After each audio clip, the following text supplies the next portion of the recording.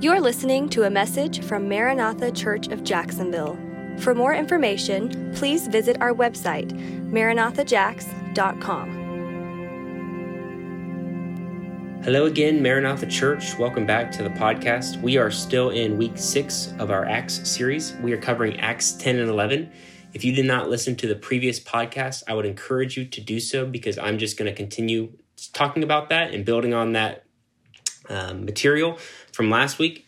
And so if you know where we are, then you know that we are talking about Peter and his interaction with Cornelius in Acts 10 and 11.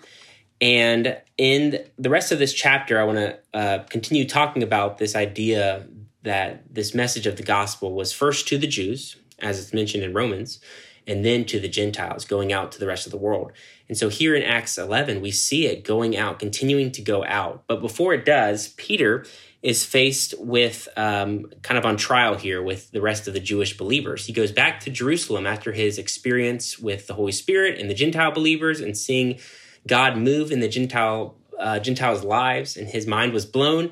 He ended up going back to Jerusalem, and everyone's kind of waiting for him. You kind of see this scene where everyone's kind of has their arms crossed. The Jewish believers have their, I'm just imagining it this way, their arms crossed and their feet kind of tapping the floor, wondering, okay, Peter, explain yourself.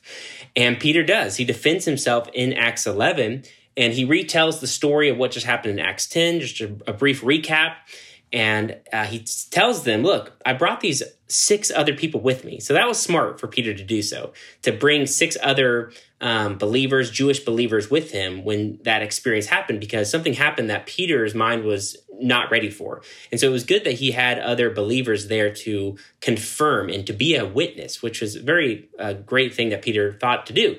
And so he brought other people. He's like, look, these other 6 people were with me. They saw what happened, okay? The Holy Spirit fell on the Gentiles' lives, it filled them, and they were filled with the power of Jesus. And so Peter's explaining this to them, and he says in verse 15 of Acts 11, as he's talking to this, what they called the circumcised party, these Jewish believers, he says, as I began to speak, the Holy Spirit came down on them, just as on us at the beginning. So Peter's explaining, look, just like it did when the Holy Spirit fell on us, like in Acts 2, like we saw, just in that moment.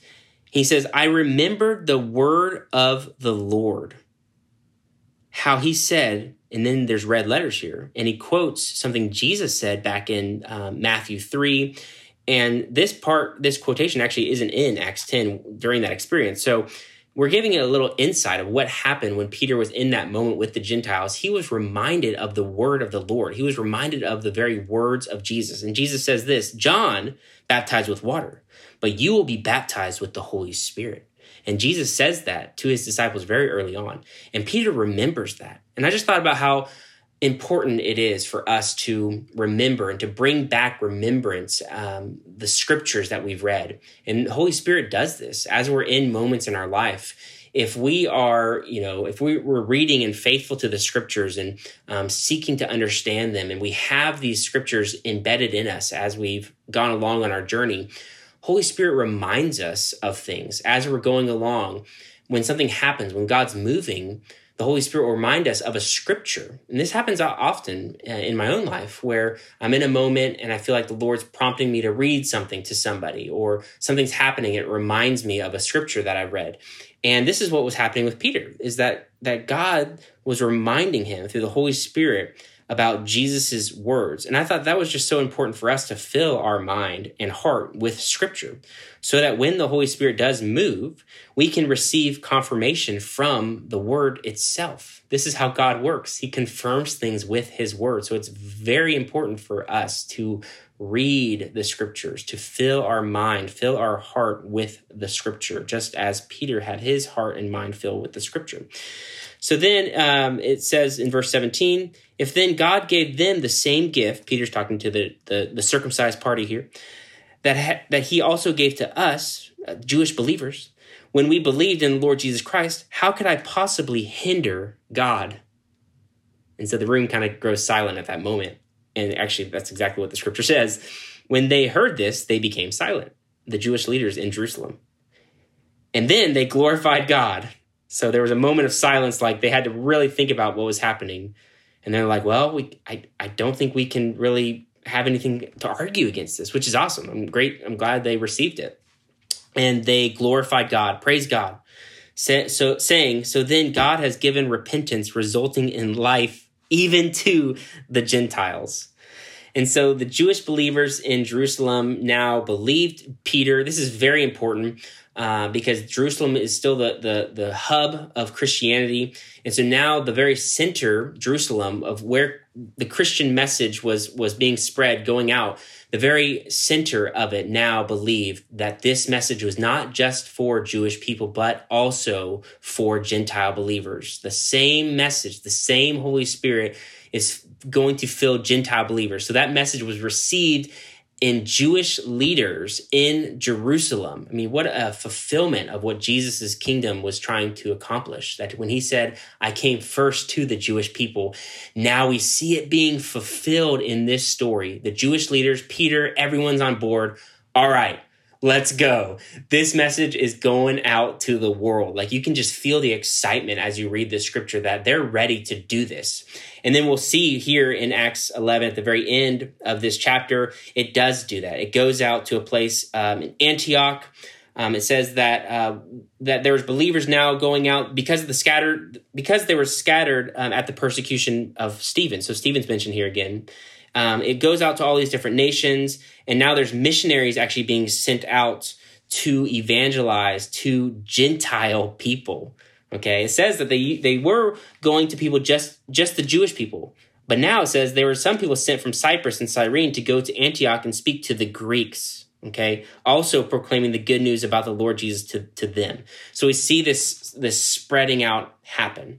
But it first starts, like I said, the previous podcast, it first went to the Jewish people. And this is very important to keep understanding this, because as we read the Hebrew scriptures, the Old Testament, Genesis through Malachi, we must understand that this was a Hebrew scripture, that this was written from the Hebrews to the Hebrew people, to the nation of Israel. This is what all of the Old Testament writings are, from Hebrew people leading up to the first century Jewish man named Jesus. All of the scriptures point to Jesus. So we need to understand the Hebrew scriptures in the Hebrew context. That's very important that we do that so that we can understand this entire story, the entire picture of the Bible and where we're going.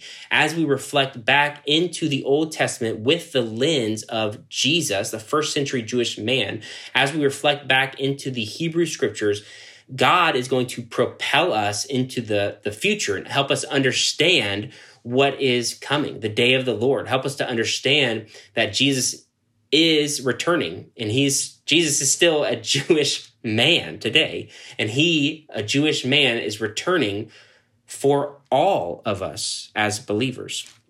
And this is a fulfillment of Scripture. In Isaiah, we see prophecies saying that this message is going to go out into the whole world. Isaiah 52:10 says, "The Lord has displayed his holy arm in the sight of all the nations.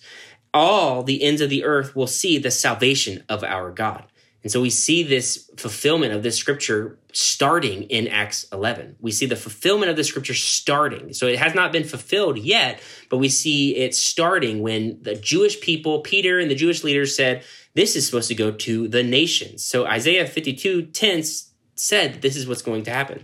Then in Isaiah 61:11 says, "For as the earth produces its growth, and as a garden enables what is sown to spring up, so the Lord God will cause righteousness and praise to spring up before all the nations." So once again, all the nations are seeing this Jewish man. And as we look back, we see Jesus, this Jewish man, crucified on a cross. All nations are looking at this moment. Back in 2,000 years ago, we're all looking back at this moment, and we're seeing a Jewish man die for our sins, for all of us together. And we are rejoicing that he has done this for us. We're rejoicing that he beat death, that he overcame the cross, overcame and resurrected from the dead. And there will be a moment when we all are with him together in our new resurrected bodies. So I hope that we can understand all of this together, this story in this Hebrew context. And then lastly, I want to look at Revelation 15, where at the end here, Revelation 15, we see this verse here. I'm going to read Revelation 15:2.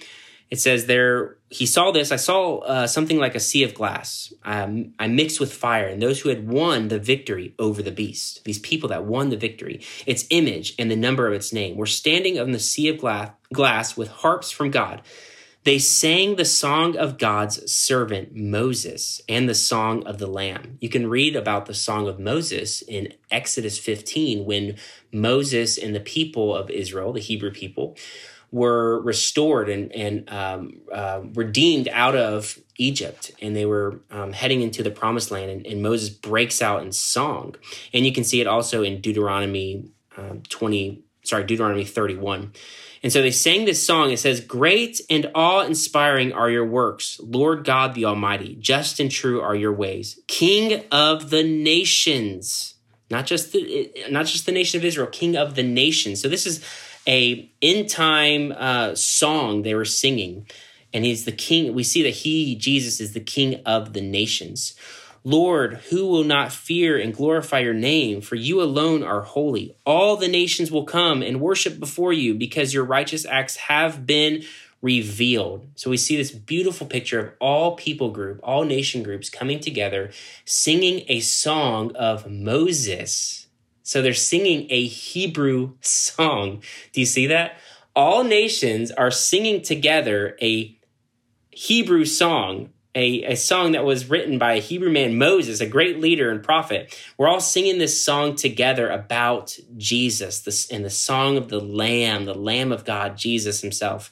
And so this beautiful picture of all of us together singing a song, a Hebrew song to a Jewish man who is our Savior. So, all that being said, we see at the end of Acts 11, once again, I mentioned before that this message is going out to the nations, and we continue to see that today. We continue to see this fulfillment of these prophetic words, that it's going out to the nations, that this word in Revelation, he's the King of all nations. So let's turn that into a prayer, that the Lord Jesus Christ would be Christ of all nations, that we continue to pray for nations. We continue to pray for different people group who don't know the Lord. Continue to pray and seek the Lord, that salvation will be known throughout all the nations. And so I'm going to pray that right now, and then we'll go. So Lord, we thank you for coming. Jesus, we thank you for coming as a first century Jewish man. We help us to understand exactly what that meant, what that means today, what the Hebrew scriptures are saying about you, what they're saying about us, the age and what's to come. And so, Lord, we thank you that you came, that you died, that you rose again, and that you are coming again. And so, Lord, may the word of the Lord go out to all nations. So turn that into a prayer yourselves, that you just pray that same phrase that I just prayed. May the word of the Lord go out to all nations. So just like our church is called Maranatha, that's my ending word for us as our prayer is Maranatha.